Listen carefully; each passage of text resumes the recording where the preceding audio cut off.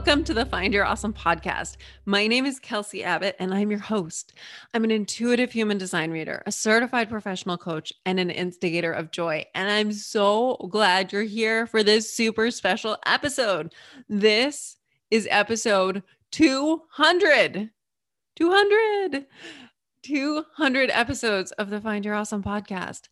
I started this little baby in the camper. Pete and I sold our house in Maine in 2016, and we traveled around the country in a tiny camper for 16 months. And in that time, I started this podcast, and I had so many magical, incredible conversations. And the podcast has grown and evolved so much. I've never had an outcome goal for this podcast, or really for much in my life. I'm more of a process goal type.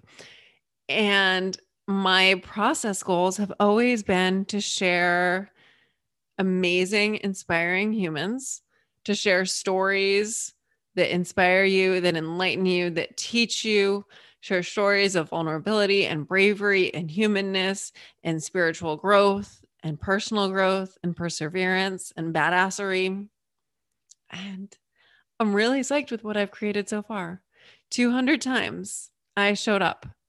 I showed up consistently 200 times. I am built for consistency. And yet, so it's easy-ish, big-ish for me. And 200 things. I made 200 things.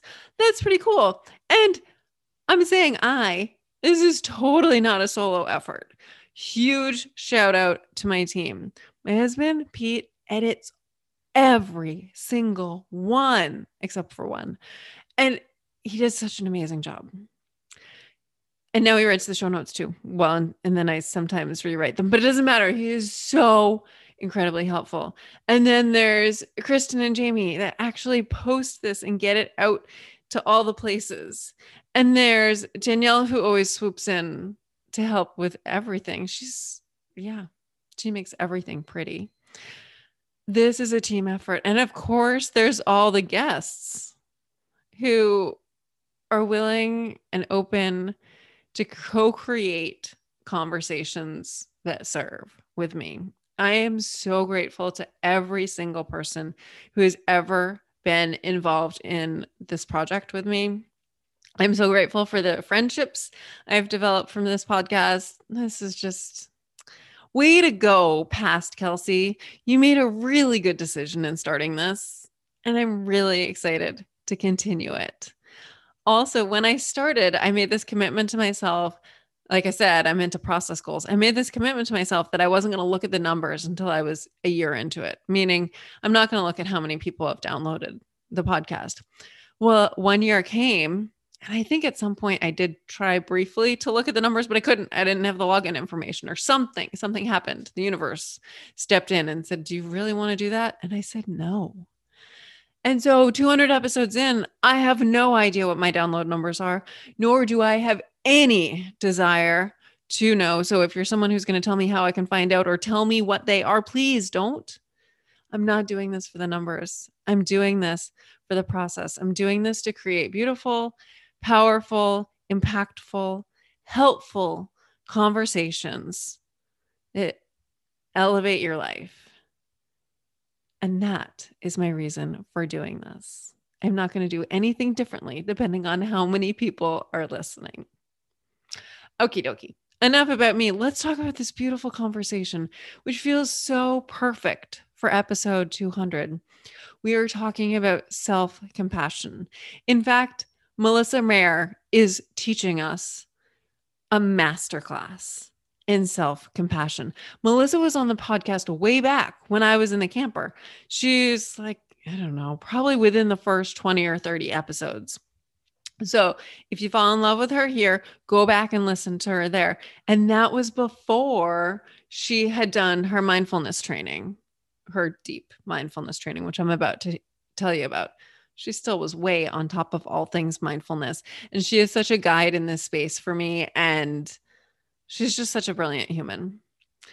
Melissa Maher is a certified professional coach and certified mindfulness meditation teacher. As a graduate of Jack Kornfield and Tara Brach's 2-year-long mindfulness meditation teacher certification program.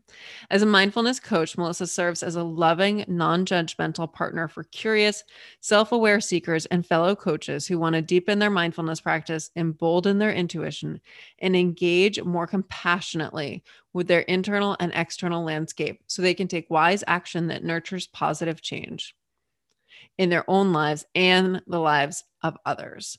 You can find everything about Melissa at melissamehrcoaching.com. Now let's get into it. I love you. You are a miracle. You are incredible. Go forth and be awesome.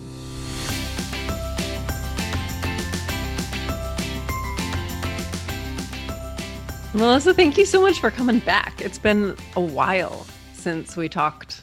Well, since we've talked. It's been a few years. It's a pleasure to be back. Thank you. I'm honored to be here again. Yeah.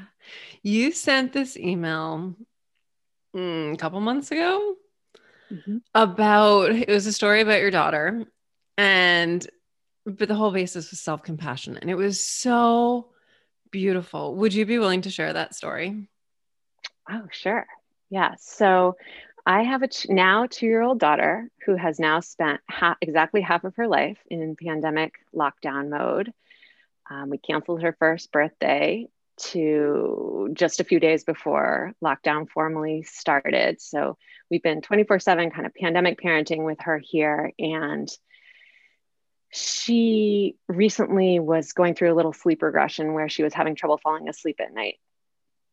So we live in a San Francisco apartment with sort of thin floors, and there we have a neighbor downstairs who has a 3-year-old son. And so she was having trouble falling asleep at night. So she was up a little later than she normally would be. And so she would occasionally hear him crying when he was falling asleep.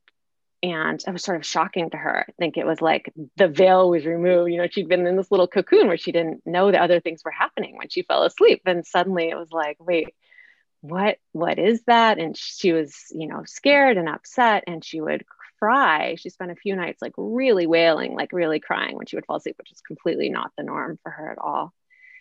And she initially would say, "Audrey's scared, Sammy crying," or "Audrey sad, Sammy crying." And he would just cry, cry, cry. And we started sort of doing this nighttime ritual with her of slowing things down, giving ourselves some extra runway up to bedtime, allowing some time for extra stories, some extra cuddling in her chair, a little extra rocking before laying her down, and started really talking, having a conversation with her. She's a quite verbal little 2-year-old. So she really likes to chat about all the things. So we were chatting about this, she'd be crying and would start to say, "Well, he is crying. Oh, that can feel sad. That can feel scary, huh? When you hear someone crying. I feel sad when I hear someone crying too. Sometimes I feel scared when I hear someone crying and didn't expect it too. That can be kind of jarring. It can be scary." And she's like, "Yeah." And then we would tell her, Sammy has his mom and dad down there though with him. He has Frankie with him, which is their dog. Sometimes he just needs to get out those wiggles before night. Sometimes he just needs to let his body release. He just needs to let it go. And she knows the song "Let It Go." So she totally got that, thinks that's funny. And she would say, "Audrey, let it go sometimes too." Like, she's like, "Okay, I get it. I cry sometimes too. I get out the wiggles sometimes too." And as a few nights went on, her crying started to quiet down as his continued. And she started to repeat these phrases periodically throughout the day and at nighttime without me prompting them. So she would even just think of Sammy crying, and she would start to say, well, one of the things I'd been saying to her was, "And you're safe. You're here with mom and dad are here with you. Sammy's safe with his mom and dad, and you're safe. Your mom and dad are here. We're here if you need us." And you know how to get cozy with your Marys. She calls her bunnies in her crib her Marys, and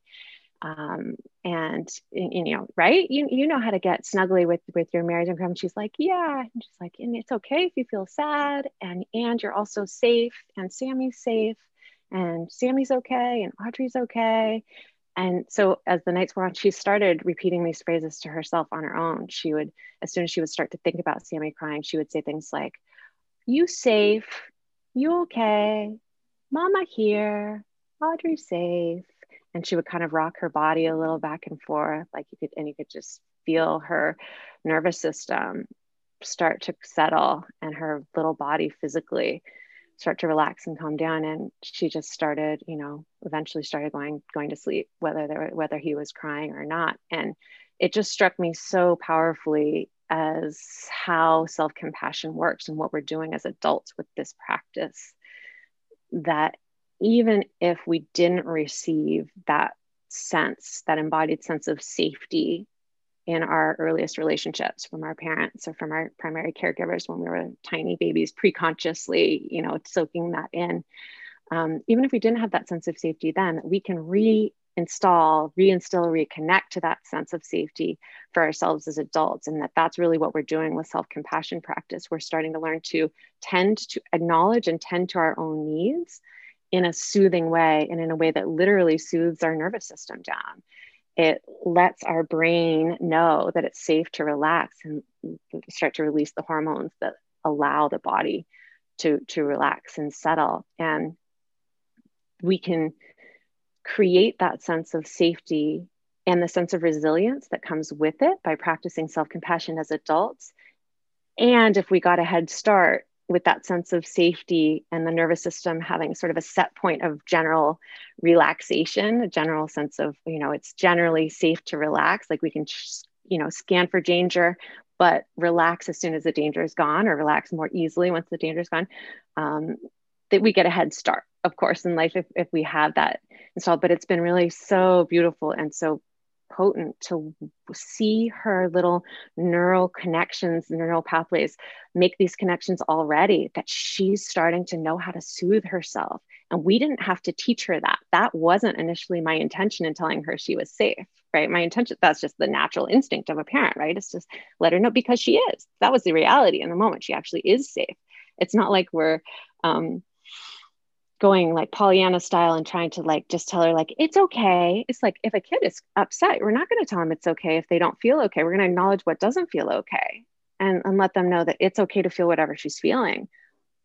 And in a moment when she's actually safe, but her little system doesn't know that yet, she needs an assist from someone who has a developed prefrontal cortex to come in and let her know that you are safe. So it was so amazing how fast she got that, and how fast her little body would calm down as soon as she told herself, you safe, mama here, it's okay. And then that just rocking, and that's how we know self-compassion works, that two of the universal triggers for calming the nervous system with self-compassion are soothing verbalizations like you're safe, it's okay, exactly the words that she was saying to herself, and some soothing physical gesture. So like her natural instinct to rock herself. And of course that was coming partly from us rocking her in our arms as we were telling her that, but that really, we were able to access that soothing capacity. We're able to soothe ourselves with practice. And of course it gets harder to do.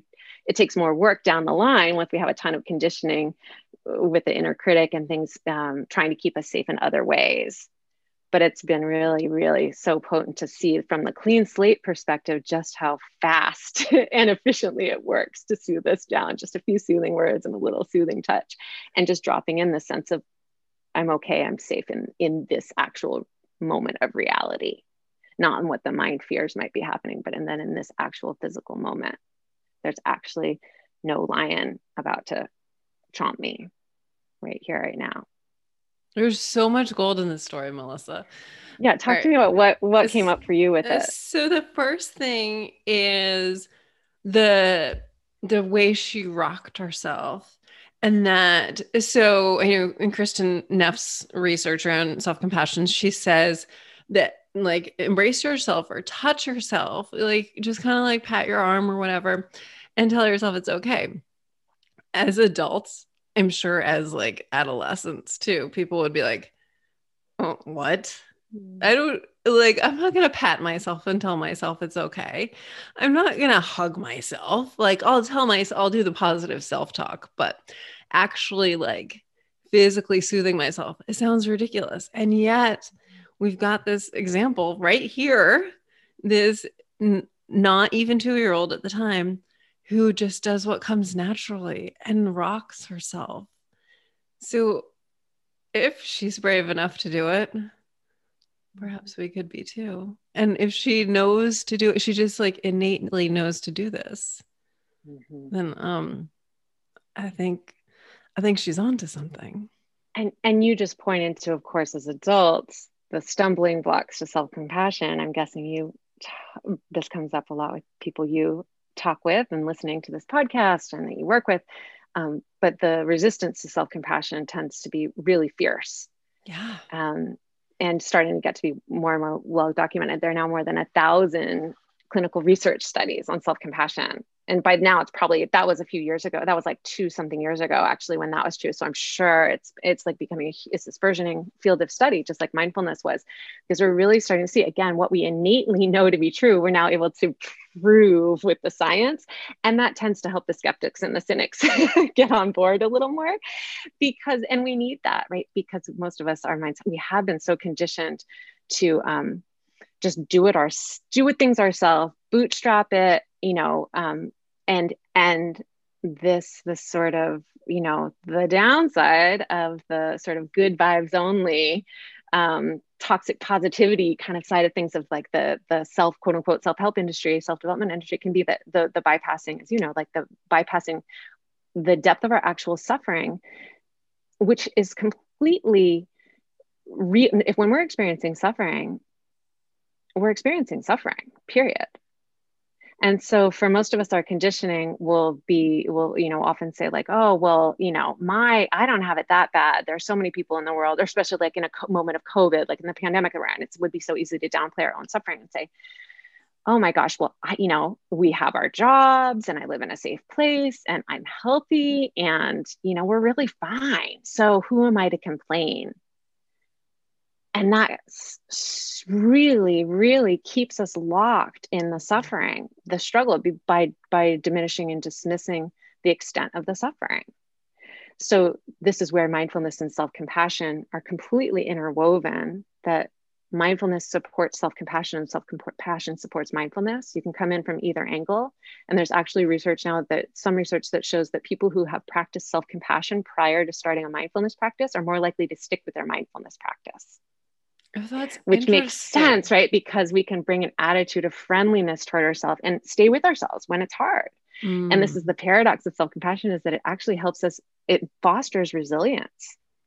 So many of us have the fear that if we practice self-compassion, we'll get to be this passive, soft, self-indulgent, lazy person. And the research all shows exactly the opposite. It actually nurtures resilience and bravery, the courage to actually lean into what we're actually feeling and experiencing, and take useful, skillful, wise action to help alleviate the suffering.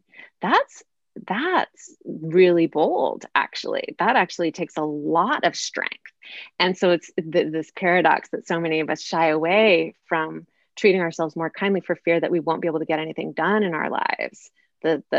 The type A, the striver, the driver, the good student, the gold star getter, the quote unquote successful person. The fear is that we'll become this sloth. And actually, the exact opposite is true, but we don't know it. Cognitively, we won't get that. Conceptually, we can't believe it. So we have to be willing to dip a toe in to start to see what happens as things soften up in there and notice what happens when we do start to let our inner critic move to the back seat and let this inner advocate essentially come to the front seat, that comes in with a sense of support, which really is just saying like, I'm here with you. It's okay. We've got this. We've done this before. We know how to handle this. It's just a basic sense of, this is hard, acknowledging that this is hard and you can do something. You can do something here, but it's not bypassing the this is hard part. Right. We have to be willing to first see and say, this is hard. And that's where the mindfulness comes in, where we're able to start to lessen our judgment about the experience. Just non-judgmentally look at it and say, oh, sadness is here. Oh, shame is present right now. Oh, terror is here. Whether it's in the mind, instead of the mind justifying, downplaying it and saying like, oh, there's no need to be scared because XYZ, is like, well, bullshit. Pardon my language. If you're scared, you're scared. So we need the mindfulness to look and say, this is fear. That's just what's present. That's just true in the moment. That's true. If you're experiencing fear, you're experiencing fear. So paradoxically, if we try to work our way around the fear instead of working through it, the fear just stays and gets amplified and leaks out in these crazy ways. And then we become reactive in our relationships and all the things that happen.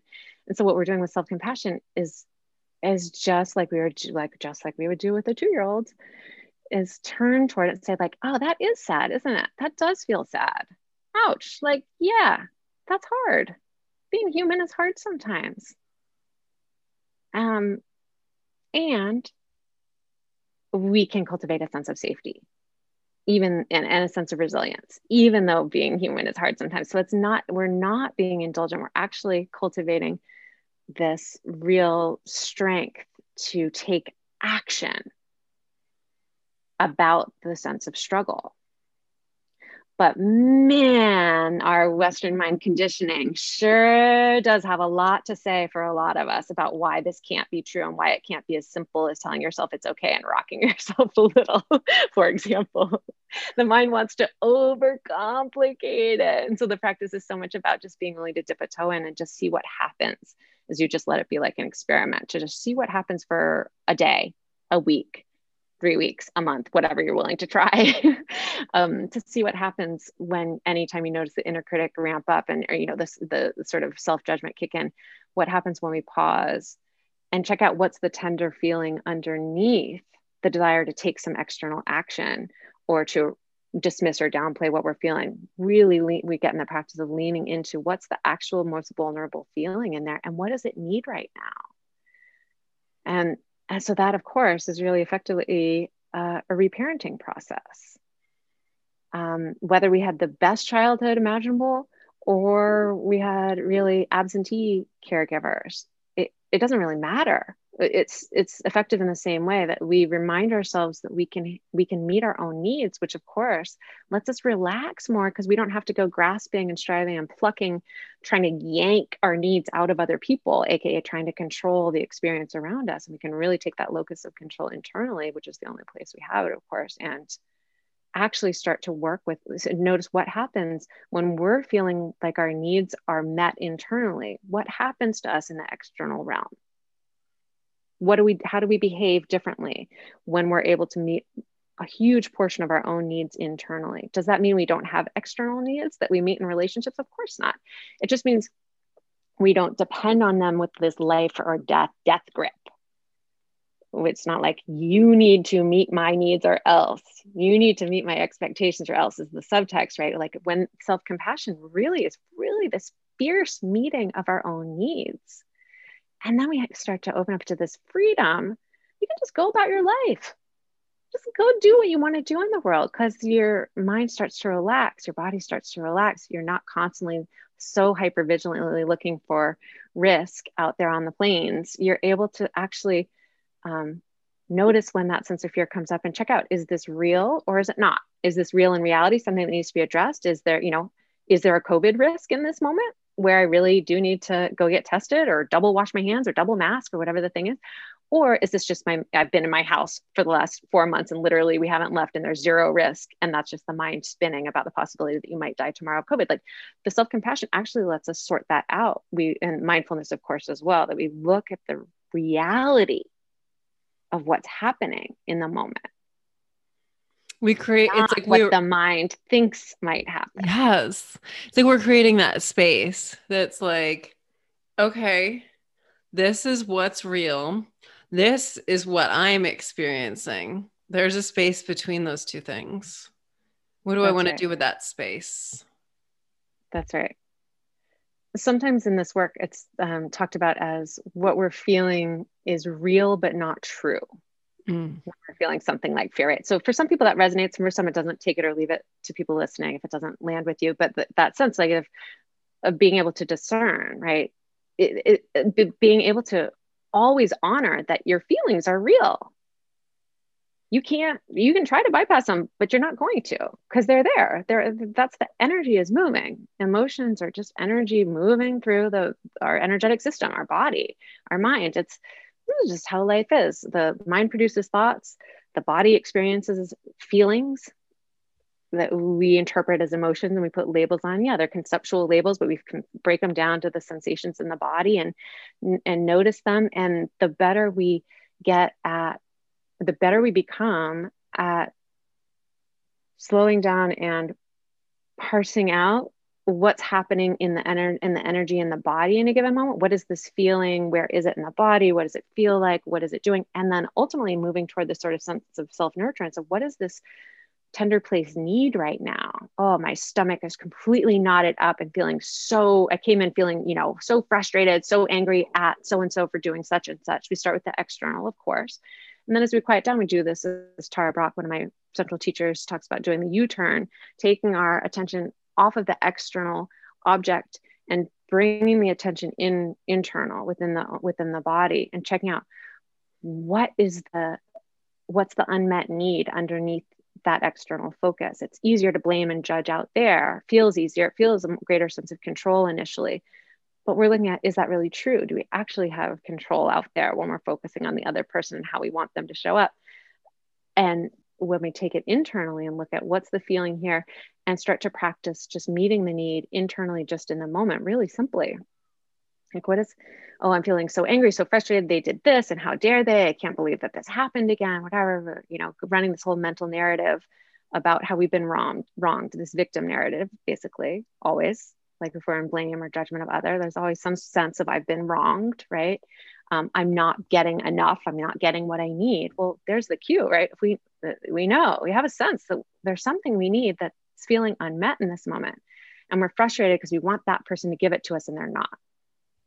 So then we're at a crossroads, right? We're at a choice point there. We can either keep bonking our head against the wall and pushing that boulder uphill, trying to get our needs met. It's like trying to go to a cow and trying to get beer out of its udders. Like a cow doesn't have beer, but you got to go to the right place. If you are aware that this person doesn't have the capacity to give you the thing you want, are you going to keep bonking your head trying to insist that they give it to you, even when they've shown you they can't do it? They don't have, for whatever reason, the bandwidth, the emotional intelligence, whatever. Okay, so what then? This is where self-compassion is so powerful. We can just take the control internally and look at what do I really need right now? Oh, I'm actually underneath that frustration. I'm feeling so lonely. I was really deeply craving connection in that moment with this person that I care about. And it felt so disappointing and sad and lonely. And there's grief there in that sense of disconnection. Oh, okay. Then we can feel it, that we start to get in the practice of sitting with that, allowing some space around that, those more vulnerable feelings. And does that take practice at first? Absolutely. We do this tiny bit by tiny bit. We can talk about that later. But then once we feel that tenderness, we can ask it directly, that part of ourselves, what do you need right now? And I know that might sound woo-woo to some people listening to this. If you're not familiar with self-compassion yet, completely understandable.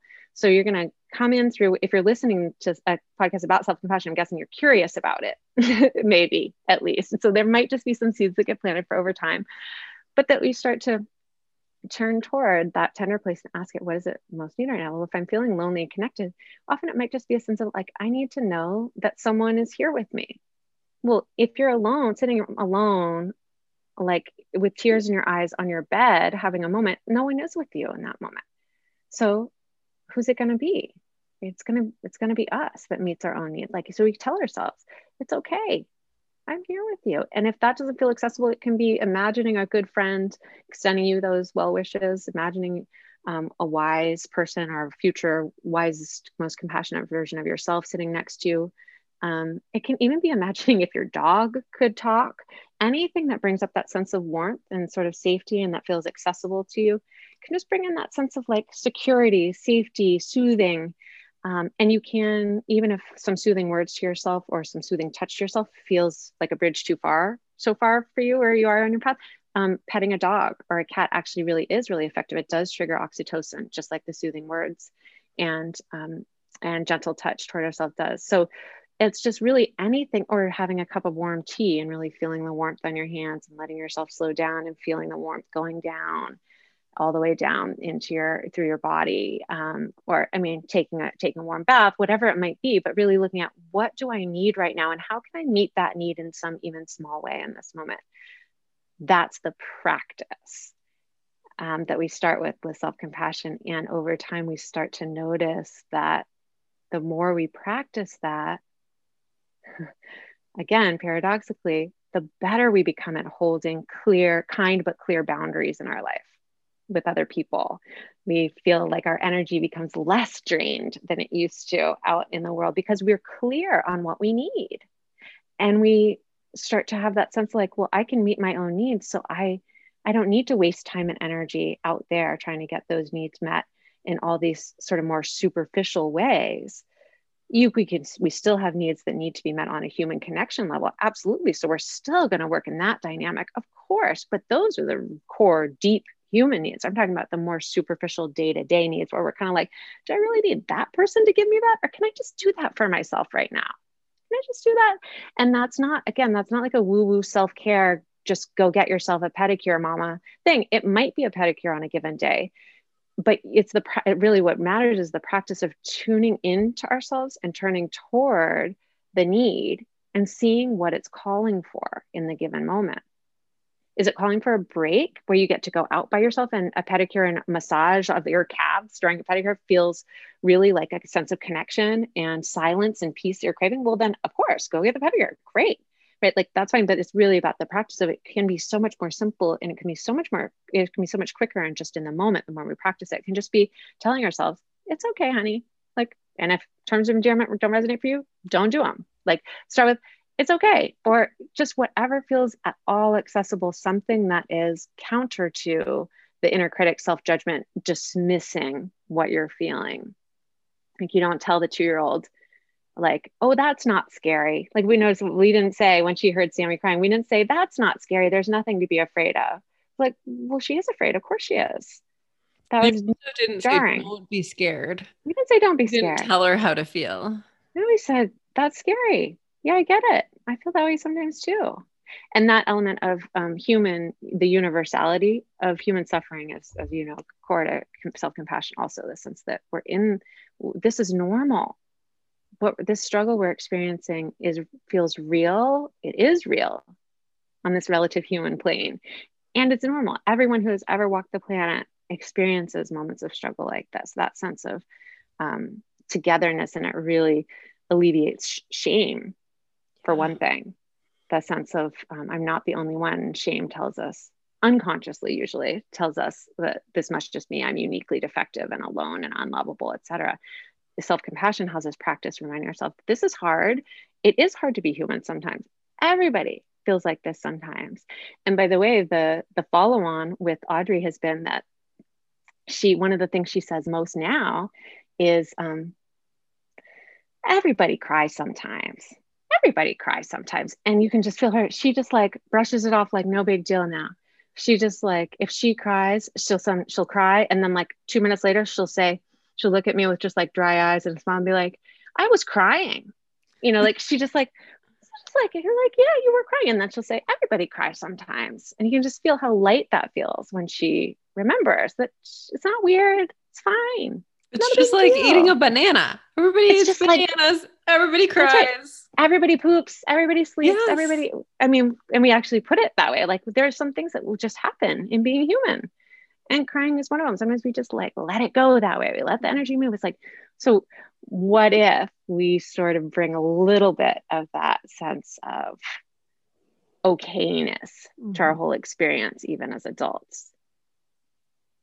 And as you probably know, Kelsey, too, with self-compassion, one of the things that happens, just to mention, even if anyone listening is like just newly considering even a little more of it's okay, injecting a little more it's okay into their own life, that there can be this quality, it's called sort of backdraft, that happens when we start to introduce self-compassion, which can be, again, all this feels deeply paradoxical, but that as soon as we start to introduce more self-kindness, often what we first experience is this rage, this flare up of the flames of everything that feels like the opposite of kindness. So all the memories of all the ways in which we feel like we've harmed ourselves or others have done us wrong, all the reasons we can't be kind to ourselves, all the reasons that it won't work for us, all the doubt, all the shame, all the fear, that is, it tends to be, it's like they call it backdraft, because it's like when a firefighter opens the door into a fire, a room filled with fire, as soon as some fresh oxygen is introduced to the room, it ignites the flame. The flames get bigger at first, but just at first. Then once the oxygen starts to move around, there's more space, things become less combustible. The more space we hold around the quote unquote fire, the emotion, the hot emotion in our case, the more space there is over time, it gets less hot. The flames cool down. But at first, you can kind of not be surprised and not be alarmed if you feel absolute resistance to even saying to yourself, it's okay. You might hear yourself try to say it's okay to yourself in a given moment. And if you've had a really harsh inner critic chugging away at you for decades, you are likely to just hear all the reasons why that's not true. It's not true that you're okay. Here's what's actually wrong with you and what's actually defective. So you can anticipate that. And the encouragement is to stay with the practice. It's actually a great sign if the backdraft quality happens. It means fresh oxygen is being introduced to the system. And that's what's needed for healing and space to open up over time. What comes up What for I you, Kelsey, with picture that? as you're describing that is that we all start out with this closet, and that's where we shove all the shame, all the not enoughness, all of the maybe even self-hatred. It goes in that closet, and when we open it, holy moly, yeah, That's right. everything just lights on fire. But eventually we are able to like put it all up on a shelf so we can just like take a tour and be like, oh yeah, that's that like feeling of not being good enough. Huh. And it's got like no emotion. There's no flames. There's no flames there. It's just, it's a thing. It's a part of being human, like saying I have an ulna, I have a radius, and that makes my wrist. That's right. But at first, it feels scary as hell to open the closet. Mm-hmm. There's a reason, there's a psychological reason that we shove all the painful feelings in the closet and try to ignore them. That's just to acknowledge. And I am imagining that you have a really savvy audience of listeners and people like are psychologically aware and all of that. But so they're probably, you probably already all have a sense of this, but like just to really name it, I think it's so important to name it. Anything that our systems and our psyches have been doing on repeat in our lives has been purposeful. Our brains are hyper efficient. They're efficiency computers. They are always trying to, our brains do not exist to make us happy. They exist to keep our bodies alive so that we can procreate. Our brains do not care if we are happy. Our egos certainly don't care if we're happy. They care if we're safe, physically safe. And where it gets confusing is when emotional risk blends in our minds with a sense of physical risk. And our brains interpret it the same. So our brains interpret physical risk. Oh, a lion is going to come eat me. I'm about to be hit by that bus in this crosswalk right now. Oh, I better get that fight, flight, or freeze mode going to keep me safe. We have that same fight, flight, or freeze response to emotional risk. And that's where we can bring this investigation, this compassionate internal investigation in and start to really look at, just because I feel unsafe in this moment, is that actually true in reality? Or is this just a perceived emotional risk that feels scary? So am I actually unsafe, physically unsafe, or does this just feel emotionally scary? If it's the latter, that's malleable, right? We can start to work with that. We can cultivate this sense of resilience through our meditation practice, our mindfulness practice, our self-compassion practice, our loving kindness practices, to really fortify this sense of inner refuge, this sense of stability, this reliable anchor within us that is immovable regardless of external circumstance. That's really what we're doing. We're installing this sense of center that's completely immovable through these practices. So as the waves of life come and go, and as the scary stuff in the closet, we feel it, we notice it, we experience it over time. Yes, like you said, they have less charge. It becomes, I have to sometimes use the analogy, it's like a a little kid is scared of the monster in the closet. And once they go and shine a flashlight on the monster with a supportive parent or someone there to support them with, so that they don't feel alone, too overwhelmed, they look and it was actually just a little dust bunny in the corner. They were seeing a shadow of the dust bunny that looked like a monster, and their mind extrapolated and like went off to the races about like what it meant, what it's gonna, they're gonna do da, da, da, da, da, da, da, da. And so this practice of shining the light of awareness on the actual reality, that's the starting point. And that actually, that kind of courage actually is self-compassion. Compassion is an active act. Say more about that, please. Compassion is active. So like for those of your listeners who are familiar with loving kindness, and some of you have done some of Kelsey's meditations and things that have some loving kindness element, that's sort of extending ourselves well wishes and others well wishes, may I be safe, may I be healthy, may I be happy, those kinds of well wishes. Loving kindness is sort of cultivating a sense of an air of friendliness, a basic ground of friendliness toward ourselves and by extension toward others in the world. So sort of, again, it kind of cools down our nervous system and lets us feel more and more. May I be safe is the first phrase of loving kindness practice for a reason.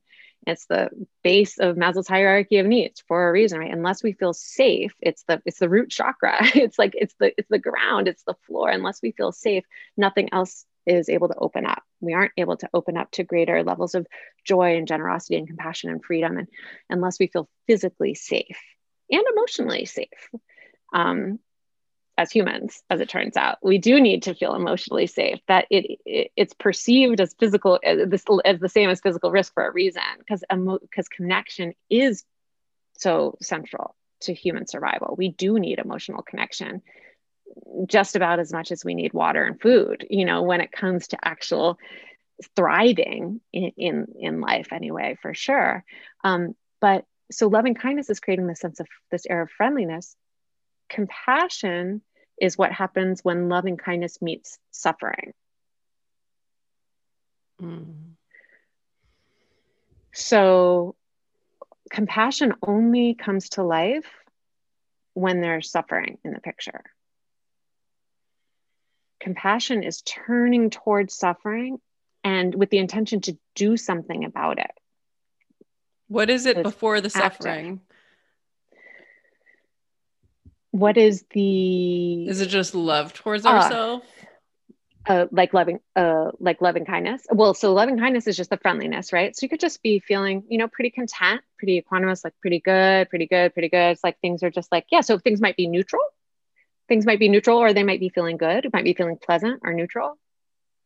But when things start to feel unpleasant, there's that sense of suffering, right? The sense of struggle. And as soon as we feel that, we're generally going to feel some sense of contraction. If we tune into the body, that can be a great place to start. It's just noticing anytime we're feeling like that we're holding our breath or scrunching our shoulders up or clenching our jaw, can start to tune into the cues, your particular cues in the body. For most of us, there actually aren't that many, luckily. You're going to probably notice your top few just come up on repeat all the time. Your right shoulder burns every time you get stressed out. Your lower teeth are clenching to your upper teeth constantly. When you are around a particular person from your family or whatever, you can just start to notice the cues. And then you can start to feel into what are the feelings associated with that body. What's the clenching about? What's the clenching trying to protect me from? Because it's wise. That's the body's wisdom. It's some sense of it's not safe here. That's a fight, flight, or freeze response, right? Our blood is rushing to our hands and our legs telling us, get out of here. It's not safe. Or we're playing dead with a freeze response, right? We're saying like, I'm going to be as small and invisible as possible because it's not safe here. So all of these, the conditioning is so wise and normal and useful, and especially if there's trauma in our history, which is a whole different bucket. But the vast majority of people have experienced some form of trauma in their lives. So it's going to get triggered it's going to get nicked by even the smallest thing. So suffering, sometimes people get caught up too in the sense of suffering. Some people just have suffering just doesn't resonate. The word suffering, I think, doesn't resonate for a lot of people. So I just want to name that too. It might be call it struggle, call it pain, call it contraction, call it I'm having a hard time, call it life is hard sometimes. Whatever resonates for you, what it means for you. The flavor of suffering is just a sense of this is hard. I'm having a hard time. That's what we mean by suffering. So sometimes when we hear the term suffering, again, like this conditioned mind will sometimes be like going to this relative mode, like, well, this isn't really suffering. This can't possibly qualify as suffering when there are people literally dying of starvation across the world or whatever. But it does. We have to turn toward what's actually feeling hard for us if we have any hope of meeting those larger places of suffering outside of ourselves in the world. So compassion is, yeah, when it feels hard, we turn toward it and say, essentially, how can I help? Right. So self-compassion, and that's what we would do towards someone else. Oh, there's a hurricane hits, and oh, I feel for these people. I'm not there physically. It's not my community. And I feel this tug. What can I do? How can I help? Okay. You can get online, see where to donate. Do you want to take a trip? That's compassion, right? It's love in action is compassion. And that's only called forth when there's suffering there in that particular way. So love can be a verb, of course, love is a verb that we enact intentionally, even when there's not suffering present. We're just saying that this is what compassion is. Compassion is this actively turning towards suffering. So for self-compassion, we have to notice first, when am I struggling, and turn toward that.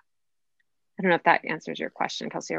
I don't remember what my question was. Everything you're saying is just so beautiful. And Is that I love that you spoke to the fact that the word suffering might not resonate for people.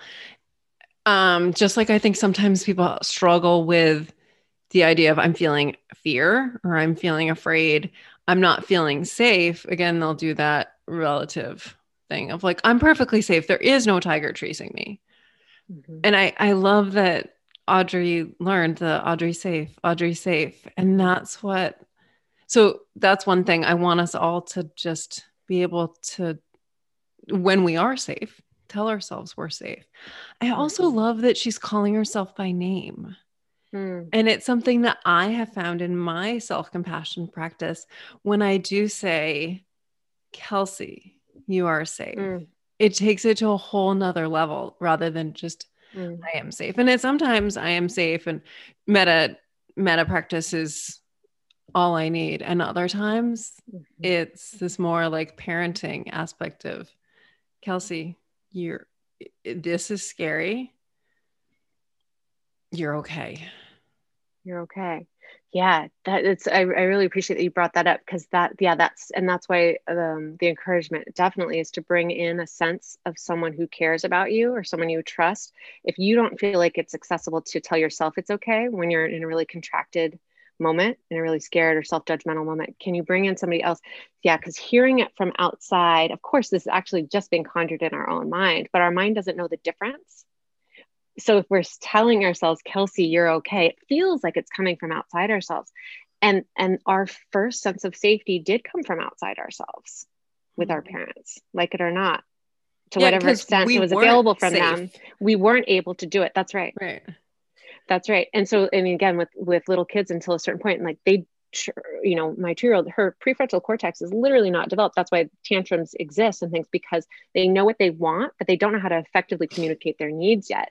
And there's an analogy sometimes made between the inner critic to a tantruming 2-year-old, because the inner critic is like this, where the inner critic is trying to keep us safe. It's trying to express our needs, actually, but it's going about it in a really backwards way that makes it really hard to actually get those needs met sustainably. So that's like a tantruming 2-year-old, right? The tantrum, they're expressing the needs, but it's less likely to get the need met because the parent is more likely to get frazzled and freaked out and be like, this is, and so the inner critic is like that too. So we're really softening. And so anything that helps as the gateway in, as the bridge in, and for sure, using our own name can be really powerful. Again, for some people, the term of endearment can be really powerful, and that can just be associative. You don't have to remember what your mom called you when you were little or whatever. Maybe they didn't call you anything, but like anything that has a flavor that's soothing. Like I can even give an example. Like for me last night, I was having trouble falling asleep after having heard some news that felt really sad and heavy from a friend just before bedtime unexpectedly, and so my mind was racing, and I just kept hearing just this unbidden, this hearing and feeling this, like, oh sweetheart, it's okay, oh sweetheart, it's okay, like, oh honey, like, yeah, this is we don't have to deal with this all right now, just like this sort of like constant stream of self-soothing messages were coming unbidden. And that's, of course, because this practice of loving kindness, the practice of self-compassion, is essentially seed planting practices. So you never know when they're going to pour forth as we get to a certain tipping point with these practices, where those messages become our new default. And over time, believe it or not, if you've never practiced these things, we really can get to a point where the inner critic messages, the self-judgy messages, the messages that used to try to diminish and dismiss our feelings or our sense of suffering or struggle, they just literally don't come up anymore. They atrophy. That doesn't happen, of course, all at once, but I want to plant the seed of the possibility aspirationally for people. Because if you're feeling like, oh, this feels like so hokey, and is it really possible it could be this simple? I just like want to like let you know that these practices are literally rewiring our brain and our nervous system.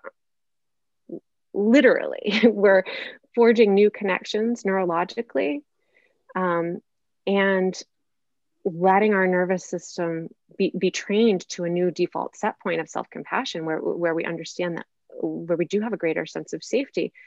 And another thing to mention too, the sense of safety, if I'm safe doesn't resonate, in early loving kindness practice, I resisted metta practice, loving kindness practice, for probably a decade of my meditation and yoga practice. I would like not even touch it. It did not resonate at all.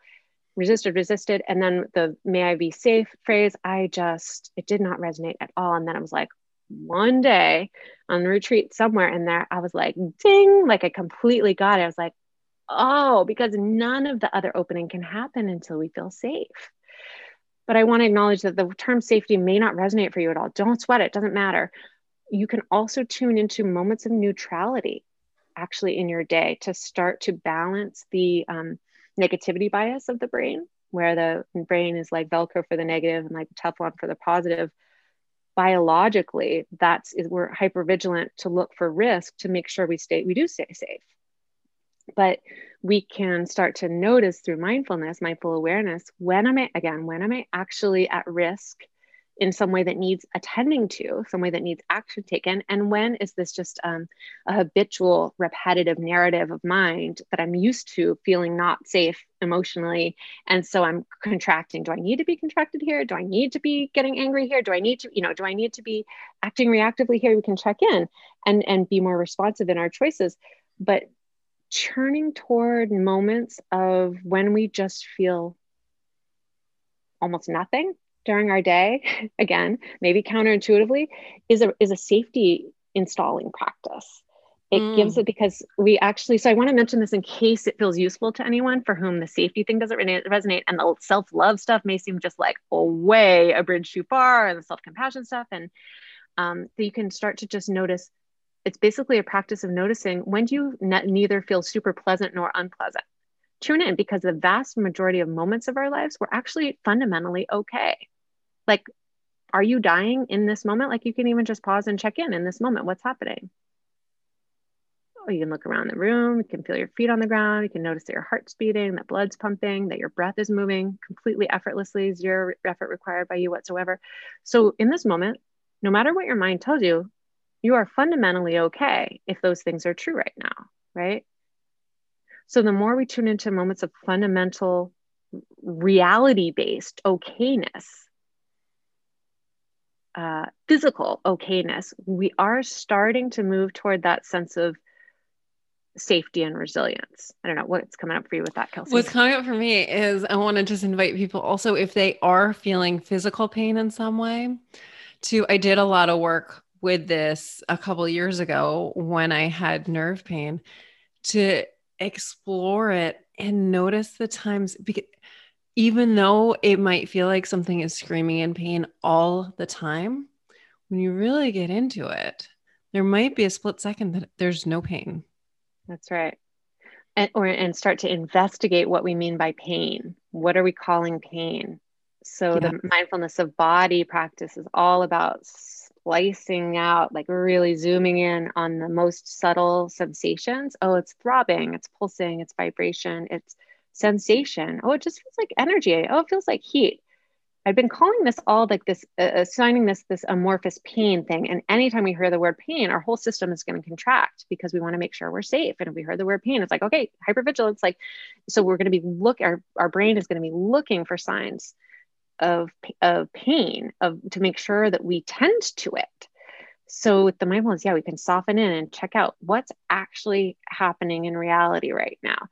So that in, like we talk about this in meditation all the time, if your knee is hurting in a meditation practice, yeah, you part of the training can be to stay with it longer than you might normally, not move just out of habitual pattern of moving when things feel uncomfortable, but then also merging the self-compassion with this that says that's wise. There's this fierce wisdom about it that knows when is the most useful, skillful action to shift because your knee actually is being harmed by staying for another 20 minutes in that position. And that wise discernment is what we're starting to work on. That's that intersection of mindfulness and self-compassion. They're really, really working together. But yeah, with pain for sure, you can really investigate what's actually happening in the direct sensations I'm experiencing in the body right now. Yeah. Melissa, we could do this all day. I am absolutely positively loving this masterclass, but we So got to fun, wrap it right? up. Let's do it. Let's end with imagine you've got a billboard and you can put it anywhere in the world in this magical place where you put it. Every being on the planet can read it. What would it say? Ooh. Let me take a moment with that.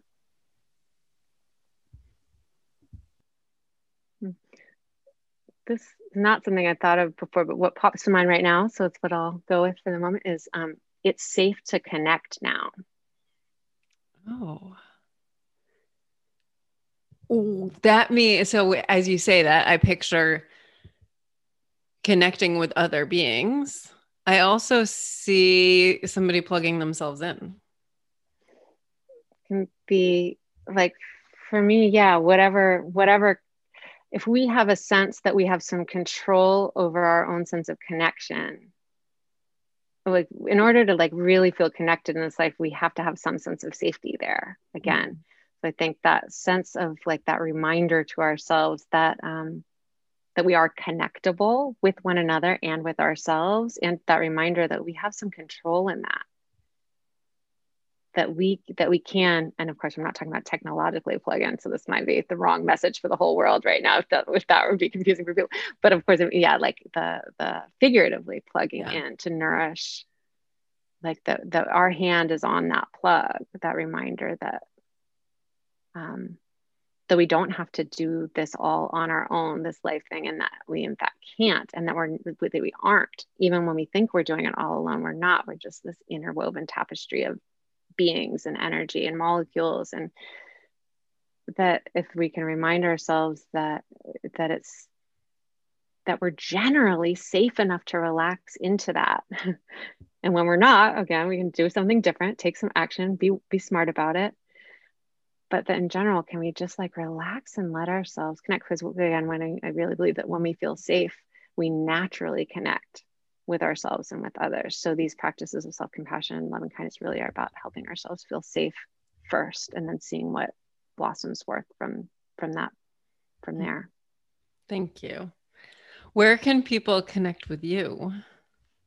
So my website is melissamaircoaching.com, and I have some mindfulness resources, some guided meditations on there. People can sign up for my 14-day daily pause freebie, which is some mini meditations and mantras and things that way. I'm also at Melissa Maher Coaching on Instagram, and I'm after largely a 2-year pause during pregnancy, toddler parenting pandemic, I'm sort of just reemerging into social media slowly here.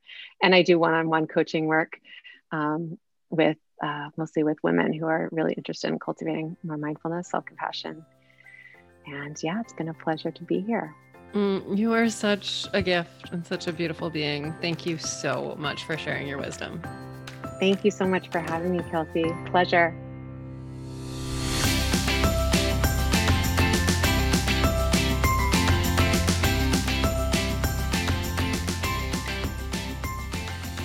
Thank you so much for listening. I hope you enjoyed that masterclass with Melissa. Again, you can learn about everything related to Melissa at melissamaircoaching.com.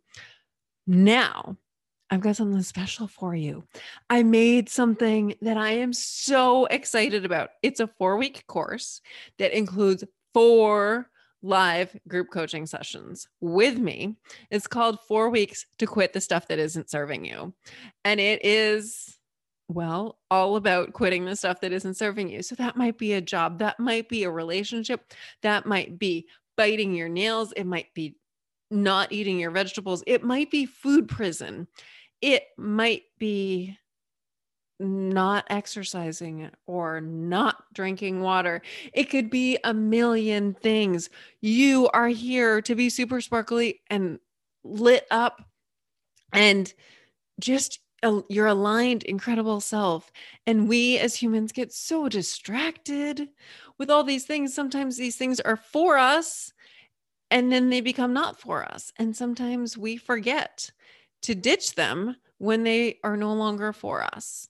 So this course is an opportunity for you to ditch all the stuff that is draining you so you can welcome more magic into your life and be your sparkly AF self. You can join us. Head to kelseyabbott.com/quit for all the details and to sign up. We start April 11th. So get on that and come join the party. And then one more note on self-compassion. If you want a little assistance in this area, of course, come work with me. But what I'm going to tell you is that a few weeks ago, I dropped a bonus episode, a meditation called Love Yourself. And that is a great introduction to self-compassion meditation. I know I ask you this every single week, and I really would appreciate it if this episode resonated with you, if you would share it, please, with everybody you know and tell the world that you loved it. And if you also want to tell Apple Podcasts that you love it, that's helpful as well. Please leave us a 5-star rating and a review. I love you. You are amazing. I gotta go. You hear Makai breathing in the background. I don't know if the mic is picking that up, but I gotta go. You are incredible. Go forth and be awesome.